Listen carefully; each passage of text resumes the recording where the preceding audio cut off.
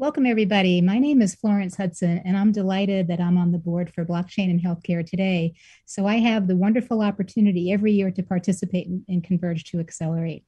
And what I'm really excited about this year is my colleague and friend Shantanu Chakrabarty from Washington University in St. Louis is going to be talking about his technologies because this session is about quantum technologies and techniques for cybersecurity and healthcare. So Shantanu is an NSF funded researcher. He has other investments that are going into what he's doing. And he is a real leader in quantum tunneling based timer technology. And so we're looking forward to sharing these ideas with you. We would love on the back end if you want to communicate with us on LinkedIn or on Twitter to be able to talk about this even further, because we really think this is going to be very differentiating and help us with the future of cybersecurity and healthcare. So Shantanu, if you could introduce yourself a little bit and then take us through your presentation, and then we'll ask a few more questions on the back end. Okay, thank you, Florence, for this invitation. So I'm Shantanu Chakraborty. I'm a professor here in electrical and systems engineering at Washington University, St. Louis. And so today, I'm going to first describe a little bit of the work that we have been doing in the area of quantum-based technologies for cybersecurity. And this work has been previously funded from NSF. We have been working on this for about like 4 or 5 years. And it has come to the point where we are trying to deploy some of these systems in the real world. So, Florence, should I just start with the presentation? Please do. Just go right ahead. Okay. So I have a few slides that just gives you an overview of what the technology is about. And to just highlight and compare it what's already existing out there, a single visual that can summarize what the current technologies and their limitations are. It can be viewed through this, I would say, simple picture, which is a tablet. And the whole notion of security is for someone not to figure out what's engraved on this. And so if you don't have the Rosetta Stone or the adversary doesn't have the Rosetta Stone, the idea is that you cannot infer what's written on this tablet. Effectively, that's what most of the current technologies do. There are different names associated with it. So either they use some kind of a computational functions, cryptographic functions to make this harder for the adversary to decode, or you could use some kind of a physical unclonable function, which means that you use some nuances of hardware or idiosyncrasies of hardware to make or to encrypt the data before it is stored on a platform. Or you use some kind of a user-specific signature to, again, encrypt and secure the data. The problem with all these approaches are that they are inherently static. So they don't change with time. And because they don't change with time, that means that if your adversary has enough resources and computational power, there could be a mechanism by which you can reverse engineer what's being written on this tablet. So where we come in is we make each of these engravings dynamic in nature. So one can think that these little dots, they fluctuate with time. And so our solution in that regard is dynamic. So even if the adversary gets hold of one of these inscriptions or the data, it doesn't make much sense to them unless until you know how that dynamics is evolving. So what we also do is that we have this bunch of different timers or these time sensitive or engravings, and then we synchronize it with its software clone, which runs on a server, and only the user who has programmed these timers knows what the secret sauce is, what the underlying dynamics are, and so only if you have those two ingredients, you would be able to decipher what's written or what's actually stored on the substrate. The challenge, however, which we try to address in our research is how to make sure that the basic entity itself is secure. So we kind of have to put this in a safe where no one can access the information, the basic information, either using side channel or they intentionally or malintentionally try to tamper the content of these timers. And so this is where quantum technologies come in to secure some of the dynamics of these basic entities.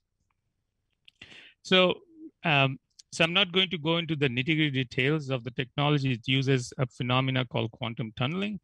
And using quantum tunneling, what we do is that we can eliminate the use of batteries. So we can make everything self-powered, practically zero power. So because it's self-powered, the technology itself doesn't have any power side channels. Because it uses few electrons, tunneling of few electrons, it doesn't generate any electromagnetic signatures. So it doesn't have an EM side channel. And then again, because of the quantum nature of the phenomena, if someone tries to manipulate the device itself, that changes the functionality of the device. So it makes it tamper-proof as well. So overall, when I try to explain this, like what does this technology, how does it relate to something that is out there? So this is the RSA key fob that many of us use it in two-factor authentication. We can think of this technology as an RSA secure ID on steroids, which means that you have about 10 to the power of 8 reduction in size. And there are a lot of features. So it's not just one clock. There are millions of clocks that are synchronized with respect to each other. It's self-powered. It doesn't require any batteries.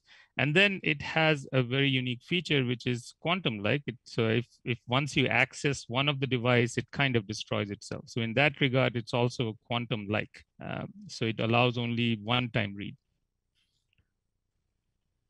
So the hardware itself is not enough because it always has some quirks and idiosyncrasies. So if you want to create a complete solution, of course, you need to have some kind of a software. So we have a software stack that sits on this hardware, reads some of the tokens that are generated by the hardware, and then you provide an end-to-end security solution.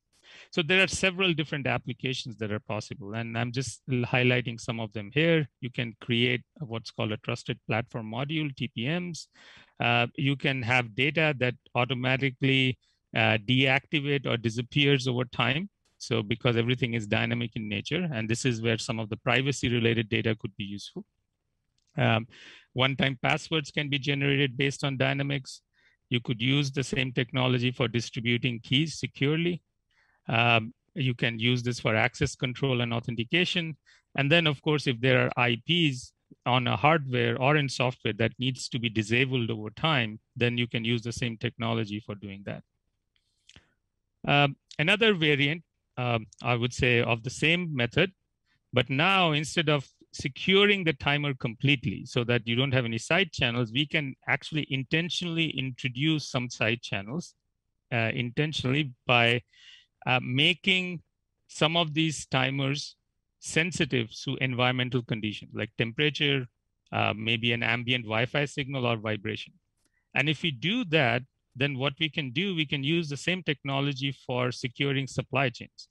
An example here is that if you send a bunch of these devices over a supply chain, at some point in time, if there is some kind of an event that happens on, so for example, the bunch of these timers experience a specific set of temperature, whereas another set of timers experience a different set of temperature, then by measuring how desynchronized these clocks are with respect to each other, because each temperature is going to change the profile of the clocks a little bit, you can figure out maybe did they go through the same supply chain or they experience the same temperature conditions or not. So using this technique, we can actually do lots of not just temperature, but you can monitor other environmental conditions. So this is time to temperature, it could be time to vibration, time to light. It all depends on how you change or modulate the clock itself. So where is it useful? We are living in a COVID era. So for example, in pharmaceuticals, one of the things that you want to ensure that the vaccines are always stored within a certain temperature compliance range. And so this is something that is useful there. Fish, meat, dairy products, again, for food products, this is useful. And one of the nice things about this technology is that it acts like a blockchain, because once you have stored the signature of the ambient condition, it's very difficult to untamper or tamper with it to so in that regard, it's always storing the signatures continuously. Okay, so if I and compare where does this technology compare with for supply chain with what is out there. So there is this one technology which is based on batteries. Generally, they are big in size. There is this Wi-Fi based technology, which is remotely powered. So Wiliot is one example. And then in our case, because everything is self-powered, doesn't require any external powering, it's always on, which combines some kind of a security and sensing together, and also it's low cost. So in summary, I feel, and this is my opinion, that if you use quantum primitives, what you can do is you can build a core hardware that is inherently secure. And using that core hardware, you can then build a software stack and other things that can then enable fast authentication and transaction. This is very important for some of the IoT applications. Because it has low computational requirements, you can use it for low resource settings. Ultimately, it's because it's a single chip solution, it doesn't require any batteries, it reduces cost. And then the same technology can be applied to small portable devices all the way to an enterprise scale devices, depending on how much complexity you want to build around it. So with that, I will hand over the mic to Florence. Florence, you're muted. Thank you. Yeah, thank you, Shantanu. That was excellent as always. So I have a couple of questions for our audience too, so they can understand the practical application of this. So when you were talking about, pharmaceuticals, the COVID vaccine, or food, where would this actually go? It would go on the packaging? No. So the main attractive part of this technology is that it can allow vial level monitoring. So on every vial, you can put this, not on a big package. Because for vaccine, you have to ensure that every vial is compliant with respect to the temperature conditions. So it allows that level of granularity in terms of monitoring. Okay, so it would go like on some type of writing that was on the vial or like right in the label? No, so we were envisioning it's more on the cap. Okay. And so when somebody wants to determine if the vaccines were stored under right conditions, they can read the content of these devices and figure out whether it was always maintained at the same temperature level, or did it go out of temperature compliance at any point in time. Interesting. So would there be a separate device that would actually do the reading for them so they could see if there was an anomaly they have to worry about? Yes. So there is a reader that needs to read the data. What about for food? You don't put it right on the scallop or whatever you were showing, right? No. So there are existing RFID based tags that go on food packages. So it will be more integrated with those systems.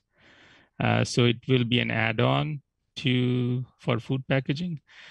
But technically, I feel that the form factor is small enough that you can always embed it as well. So then the issue becomes more of a readout. Like, how would you expect a customer to know how to extract the data from here? So it becomes a different challenge. It does. Well, that's the way new technology is, right? You fix one thing, you break another, or you have to think about another. Yes. So I love as you know, I've been interested in this technology since I met Shantanu a few years ago because he had NSF funded research in cybersecurity. I was working for the NSF Cybersecurity Center of Excellence at Indiana University at the time. And we were doing transition to practice workshops, talking about how do we bring this to the light of day. And it's come so far. I'm so excited about this.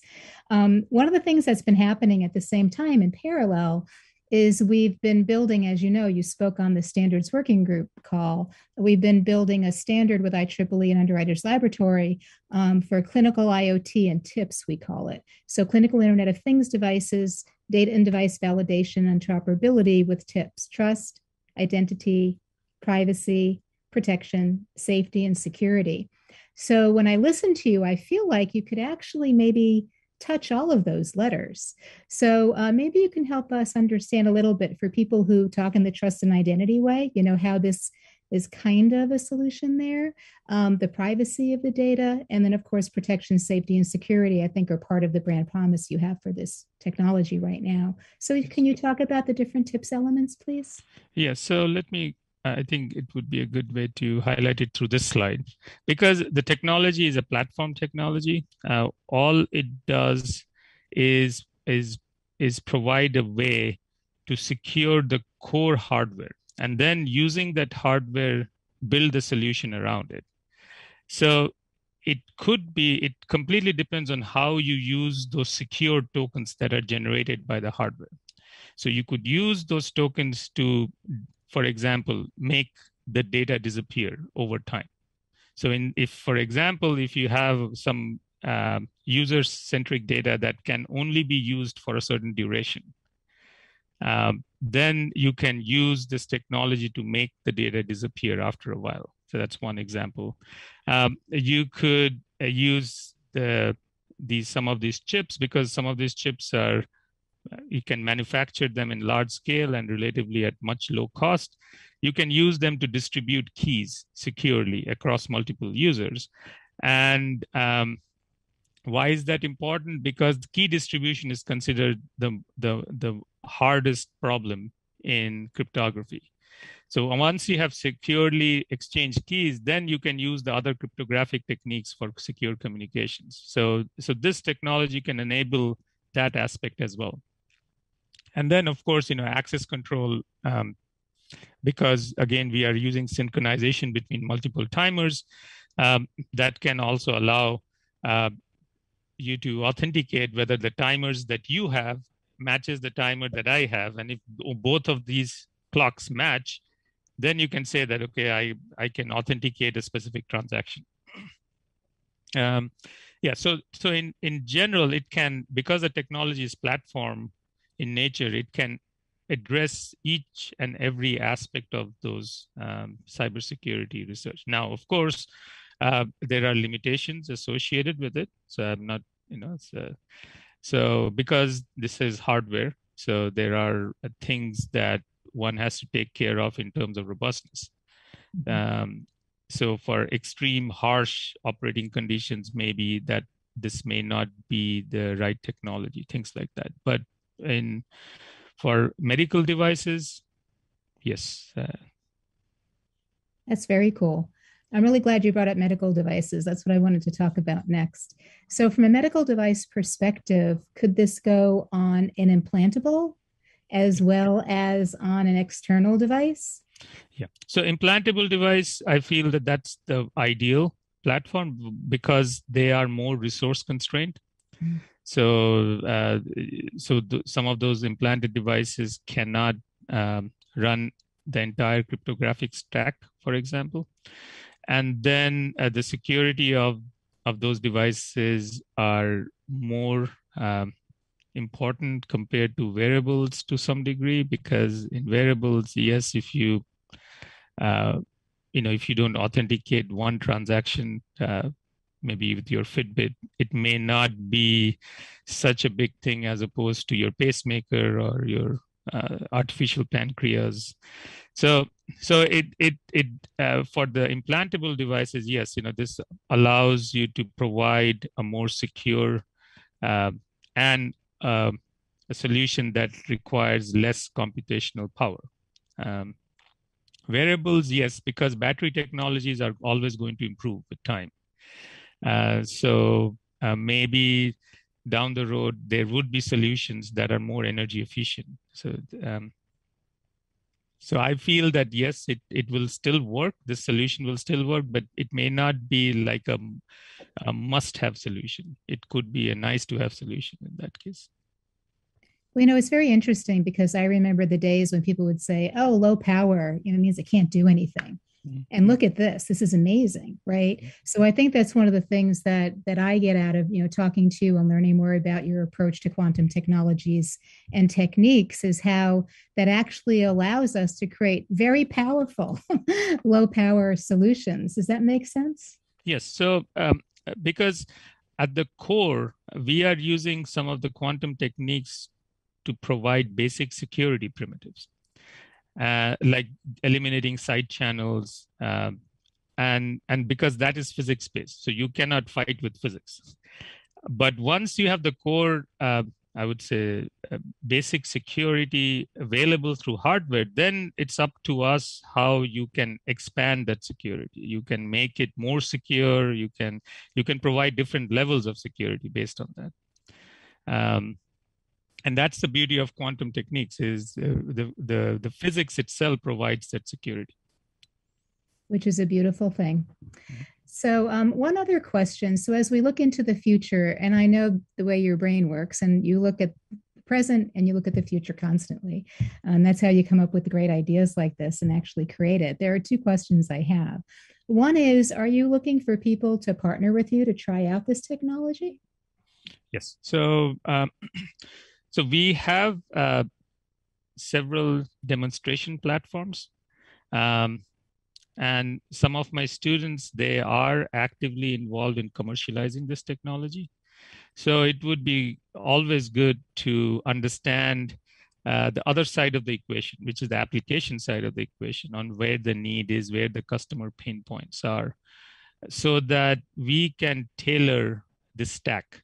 So the hardware remains the same, but then the software part keeps on changing based on different application needs. So yes, meaning that I think is our next goal, is to understand the customer pain points and then adapt this technology to fit the end application better. That's wonderful. Well, I think this is a great audience to be sharing that with, because we are talking about healthcare devices, pharmaceuticals, and there are a lot of healthcare people in the audience. So that's really great. So thank you for sharing that. And then the other question I have is, looking into the future, where are some interesting places you see quantum techniques and technologies going related to cybersecurity and healthcare, or healthcare in general? Any thoughts you have on that? So so security is a very, I would say, I shouldn't say nebulous subject. It's like, I think the most important part is the standardization of security. Once it's clear, like, how do you define security? Like when something is said, like, okay, this device is providing this level of security. Mm-hmm. Then we can quantify if, for example, our technique can get to that level. Um, so, for example, what we can say, at least with the platform that we have, it's very difficult to tamper with our device. It's very difficult to get a side channel. Now, is it not possible down the road that there are other vulnerabilities that might show up? The answer could be yes, could be no, and that's true with any technologies. So like if it's denial of service attack, for example, right? Adversary might find a different way to figure out how to tamper with these devices. But at least what I feel is that if your security relies on quantum or physics based, it's very difficult to manipulate that. Then that's where the disadvantages of some computational techniques come in, is because it's very difficult to guarantee what will happen in the future. So if a quantum computer indeed becomes a reality, a lot of things will break apart. Well, maybe not. Again, that's where all the speculation lies. Now, medical devices, of course, are, I shouldn't say this, but it's generally considered the bottom of the totem pole, because they always, I feel, are catching up with what the state of the art is, because the first iteration is always, the security is always an afterthought. So sometimes it's better to have work with a platform that will kind of give you some level of security, rather than fix problems later on. So in that regard, also, I feel that our technology can help, because beforehand, looking into the future, quantum will give you some level of security. So you should expect the same to exist in the future as well. irrespective of whether the quantum computer becomes a reality or not becomes a reality. Fair. Well, you've shown us that quantum tunneling timer technologies can be a reality, so that's really good. That's a good start. And I really love how you're helping us see how it can help us today, and then there's more opportunity in the future. So, if anybody is interested in chatting with Shantanu, I don't know if Shantanu can perhaps share his email address. And if you're interested in participating in the IEEE UL standards work around the space of tips, trust identity, privacy protection, safety, and security for clinical IoT, then you could reach out to me. I'm florence.hudson@columbia.edu. I'm executive director of the Northeast Big Data Innovation Hub at Columbia, and I also lead the NSF-funded COVID Information Commons. So we live in this space, and we really want to help everybody be more safe and secure into the future. So thank you for joining us. And Shantanu, thank you as always for sharing your incredible research. And we wish you all the best. Goodbye, everyone, and thank you. Yeah, thanks, Florence.